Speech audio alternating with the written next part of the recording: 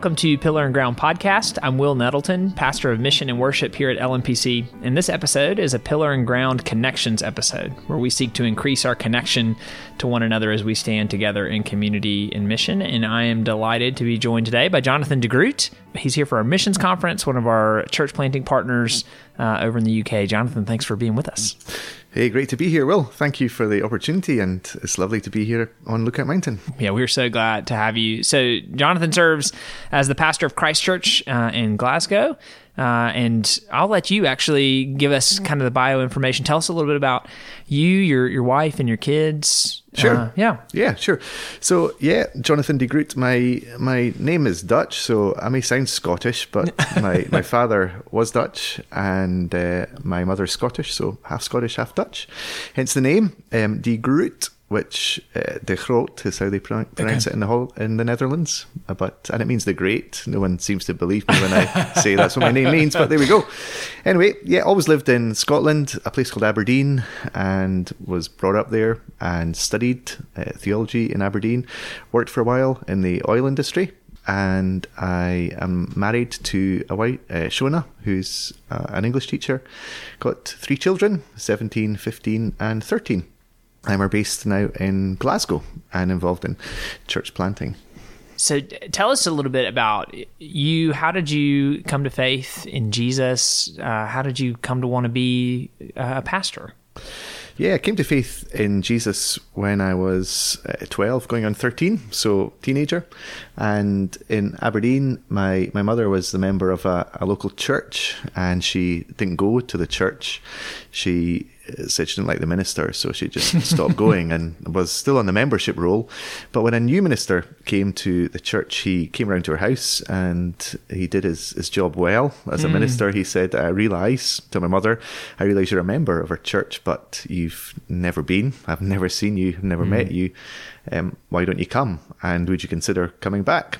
And so the following Sunday, my mum took me along to church, and I was there with a friend and his mother.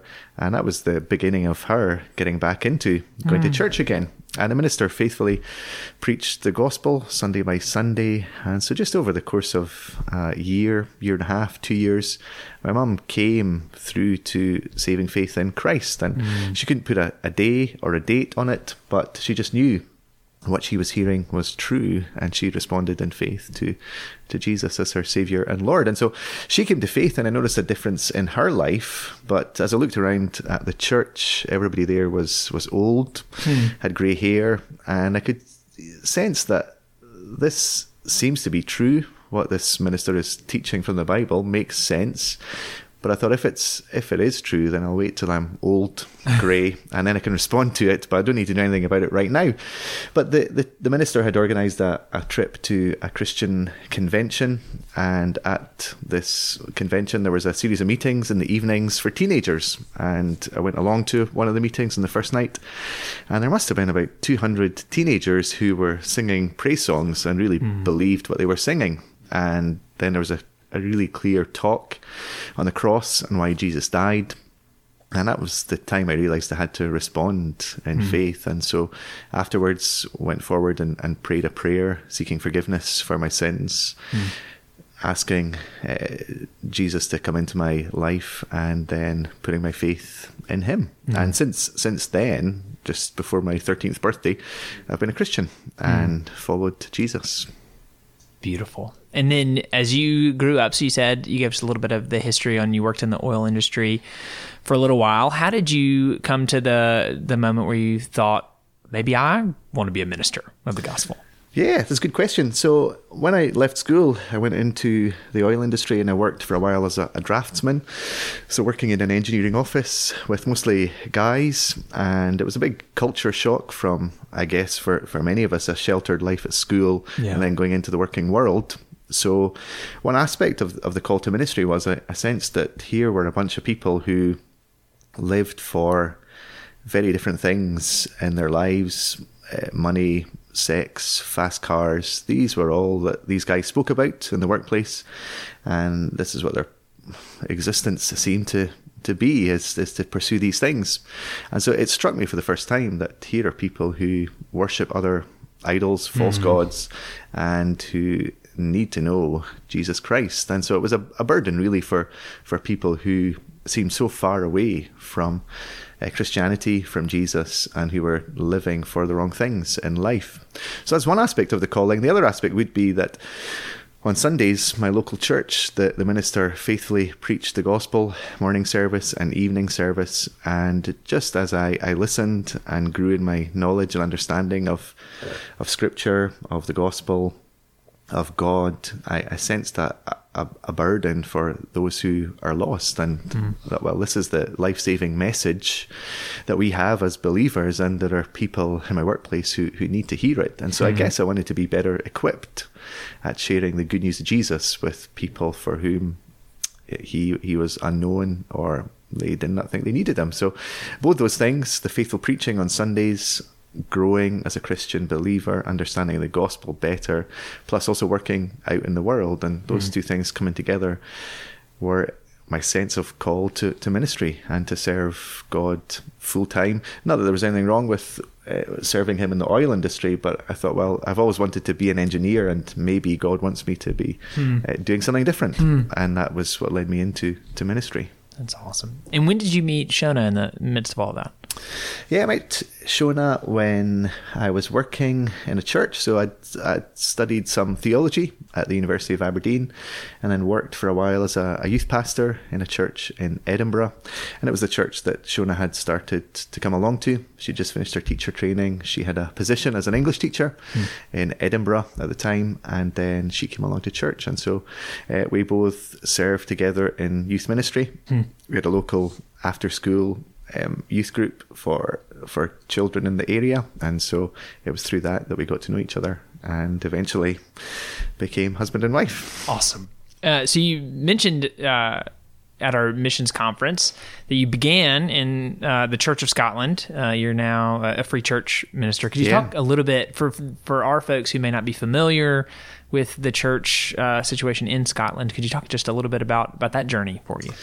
Sure. So I sensed the call to ministry within the Church of Scotland, and when I spoke of my testimony there, it was through a Church of Scotland minister coming and inviting my mum back to church. It was through the Church of Scotland that I trained for ministry, and then I served in the Church of Scotland for 10 years in two different congregations, one in Edinburgh, then one in Glasgow, and really valued my time in those different ministry experiences. I was encouraged by seeing God work in different ways. But during my time within the Church of Scotland, at the General Assemblies, there was an increasing departure, I felt, away from the truth of the Scriptures, primarily in the area of human sexuality, but also in other areas, the uniqueness of Christ. And at presbytery level and General Assembly level, the debates were always on, ultimately, the authority of Scripture.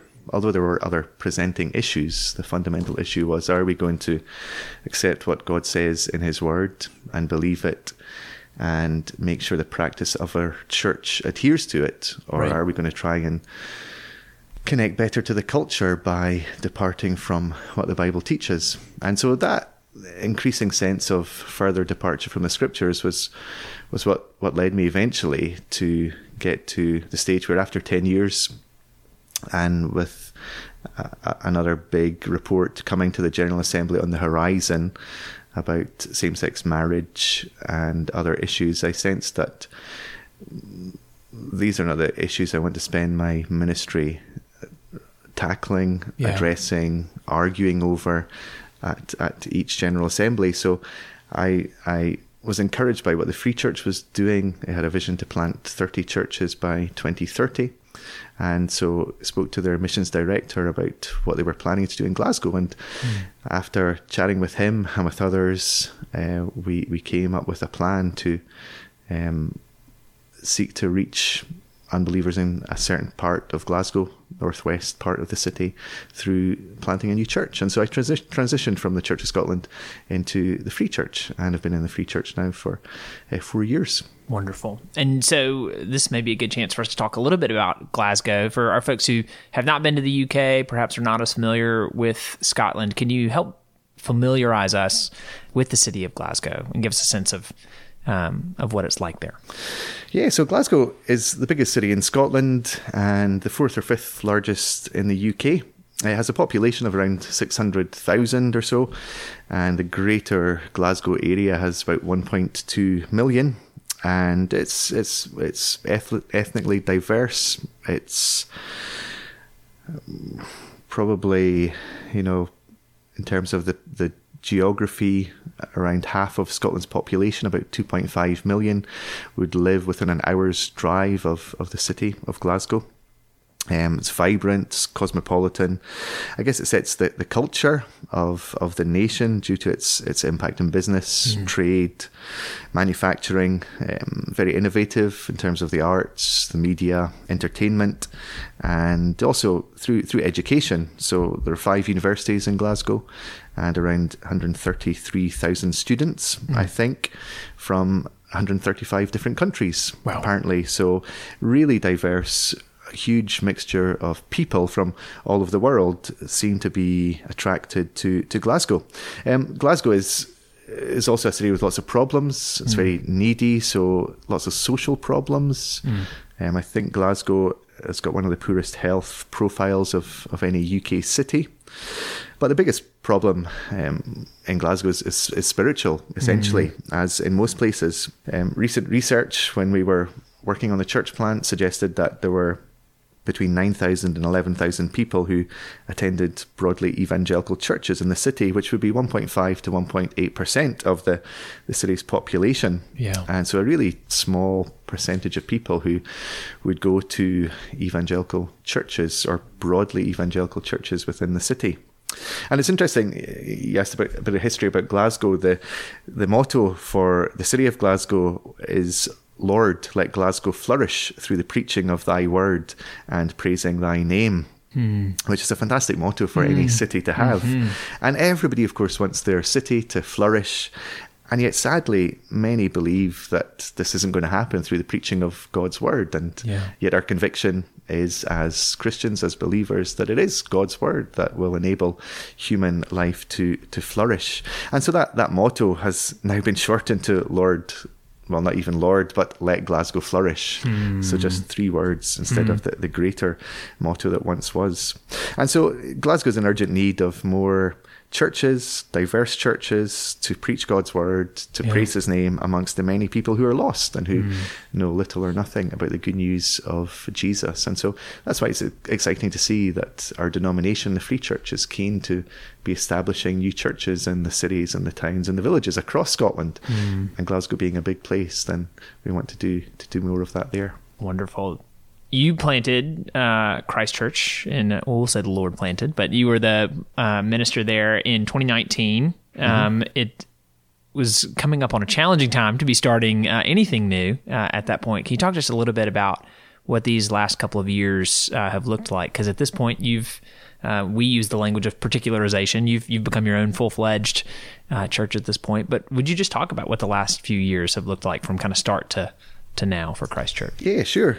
Well, Christ Church started, as you said, 2019, and that was when I was last over here at Lookout Mountain at the missions conference then. And so it was a privilege to be invited over and to be able to share about what was the early stages of a plan back then. And I'm grateful to Lookout Mountain and the church and the church family for supporting us, praying for us, generously giving, so that we can really get ourselves established as a new church in a big city. And so 2019 over here in March time, and then we launched the church in September 2019. So had a pre-launch phase, launched in September 2019, and then COVID came in February, March 2020. So we had 6 months of life as a young church, and then everything changed. Everything went online. And I guess the impact and the challenge was possibly less so for us as a new church plant, because people were used to things changing a lot. We didn't have a building then. We still don't have a building now. And so moving around, times changing of services, locations changing, people were used to that kind of existence. And so when COVID came along, I guess another big change meant that, well, people were just used to adjusting accordingly. And so everything went online. And in God's goodness, we picked up on some new people who listened in to our YouTube services. And some people, when COVID was over, I eventually met in person after seeing them online at all our meetings and so on. So God was good in adding people to our number, even though it was a challenging time for us. So since getting back into normal worship services again, God's been good in sending people from other churches, mature Christians who can help serve with us. He has brought people in who don't believe, who have come to faith and trust in him and become part of our church community and come to trust in Jesus.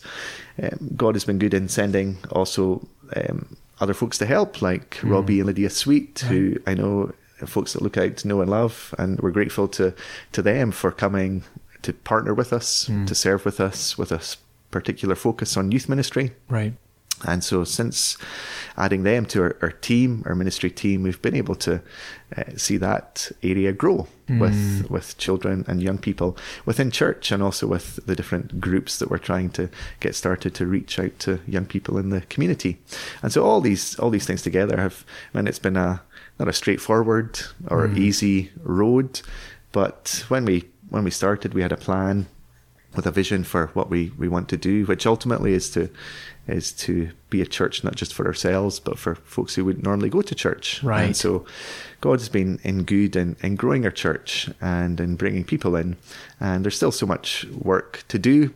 We got to the stage where we could apply to our denomination to become a fully sanctioned charge, which means particularization for you here in the States. And so now we're needing to appoint elders and go through a membership class, and lots of administrative procedures need to be followed for us to move on to the next stages of development. So yeah, that's where we're at. That's wonderful. And you were mentioning earlier that the Free Church is wanting to plant more churches. They want to see more, including in Glasgow. So at this point, you guys are established and moving towards the next stage of life as a church. What are the plans for Glasgow as far as church planting goes from here for the Free Church?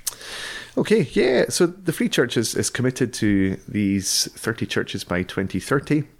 Each presbytery has a number of churches, and so in Glasgow, our plan is to have 9 churches by 2030, and so in different parts of the city and in the presbytery, and we're still working out where the best places would be to plant, and the challenge for us is recruiting planters right now. The statistics for the Free Church in general mean that within the next 10 years, a huge percentage of ministers will be retiring. And so there's a lot of recruiting needing to be done to bring folks in at the beginning who may be called and equipped to church plant. And so it's a ongoing work, but the denomination is, I guess, trying to set good structures in place by developing a church planting pipeline. Yeah. And we're part of that in Glasgow. So, recruiting church planters. The Free Church now has what we call a boot camp, where we try and get young leaders, those with potential who may be involved in church planting teams or church planters themselves. We're now developing internships or apprenticeships with each of our churches and church plants, so that folks can come on and train to see whether they're called and gifted in different ministries. The denomination has an assessment program where those who may sense the call to church plant are assessed by those in our denomination. We've got a training facility called Edinburgh Theological Seminary, and it gives great theological education alongside minister and training courses with individual churches who can take on a seminary student. They spend part-time in seminary learning theology, part-time working with congregations. And so we're working on that. And then when somebody comes out the other end, finishes their training, then we like to give a church planter a coach who will coach them through the stages of church planting. And part of the bigger picture is, of course, fundraising, because the Free Church is not a rich denomination, and so new churches need seed funding, seed money to get started and get going. And so the Free Church is working on that. And then, of course, communicating stories of how God has been at work and how things are happening. So all of that's, to answer your question, bringing in what the denomination is doing, and also all those elements are what we're trying to do in Glasgow and at Christchurch Glasgow as a congregation. I know there are obviously challenges with planting a church, getting a church started, particularly in a context that is secularizing and secularized. What about the joys of church planting? Can you just share some of how has God been kind to Christchurch Glasgow the last few years? Yeah, God has been good, and I think that the encouragements always outweigh the challenges, and we're finding there are lots of opportunities if we have the people to pursue the different doors that open to us to serve the Lord in different ways in the city of Glasgow. But the biggest encouragement has been seeing lives being changed through the good news, the gospel of Jesus Christ. And one example would be that one lady who's the mother of someone who comes to our church, she joined an online Christianity Explored course, which we ran during lockdown. We thought, well, let's just try and have it online and see if that works. And she came along, and she was prompted to come along because her mother had died recently, and she was thinking a lot about what happens after death, about heaven and hell, about where you go when you die, about faith in Jesus, and so on.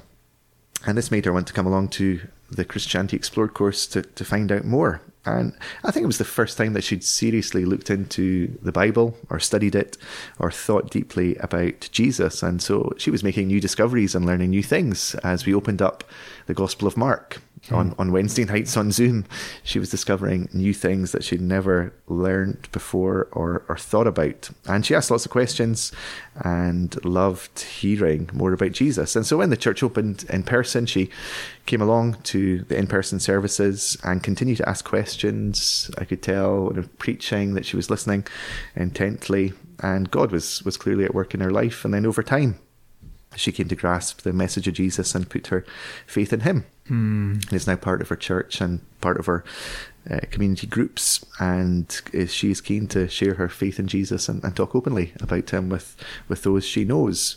And so that's one of the biggest joys, and that's one example of just seeing somebody coming from nowhere, showing slight interest, coming around the church, getting to know some of the people who are Christians, opening up the Bible, exploring it, asking questions, finding help, and those questions being answered, and then seeing a living, worshipping community, and then being part of that and being loved by that community, and then ultimately coming to faith in Jesus. And so that's been the biggest encouragement, is seeing that happen, and I'd love to see it happen more. And that's why we exist, really, as a church plant, is to reach new people and to share the message of Jesus with them. I know you know this already, but our people love to pray and love to pray for our partners specifically. And so as you think about the next 5 to 10 years of Christchurch and what your hopes and prayers would be, how can we best join in with you as we seek to intercede and ask God to work? Yeah, thank you. Well, the main thing, just to follow on from the last question, would be that we would continue to have a burden for people who don't know Jesus, and that we would love those who are our neighbours, who have no connection with the church, who know little or nothing about Jesus, that we would be effective in trying to reach out to them. And so as a church in this next stage of development, we're conscious that we need to not just be a come and see church where we run Sunday worship services, but we need to be a go and share church where we are actively trying to reach those within the community around us, those in our workplaces, those classmates, colleagues, and neighbours. We want to be able to do that more effectively. So do pray that we would keep that evangelistic zeal going. It's easy to become comfortable when people come and numbers are bigger than they once were when you started, and yet we exist to reach new people. with the saving message of Jesus. So do pray that God would continue to give us opportunities and we would seize them with an evangelistic zeal. Another thing to pray for would be longer term. In 5-10 years' time, we need to have a building or a home to call our own. So currently we rent a space from another church, which works out well, and we're grateful to them. But in time, the opportunities are greater when you have your own space, your own building, and you can do what you want with it. And so in time to come, it would be great if we were able to have a home that we could base all our ministries out of. And more personally, just pray that the Lord would keep me faithful to doing what he's called me to do, which is to lead the church, to help see opportunities within the city, to plant new churches, and that I would be a faithful husband and father in leading my own family as I seek to serve them, love them, and that God would use us as a family in Glasgow, and through all that he's doing, that we would give greater glory to him. Amen. Well, we certainly will be praying. We'll pray for the de Groots and Christ Church as well. Jonathan, thanks for joining us and for being on Pillar and Ground. Thanks, Will. Great to be here. And thank you for joining us for another episode of Pillar and Ground. We hope you will join us again for future episodes.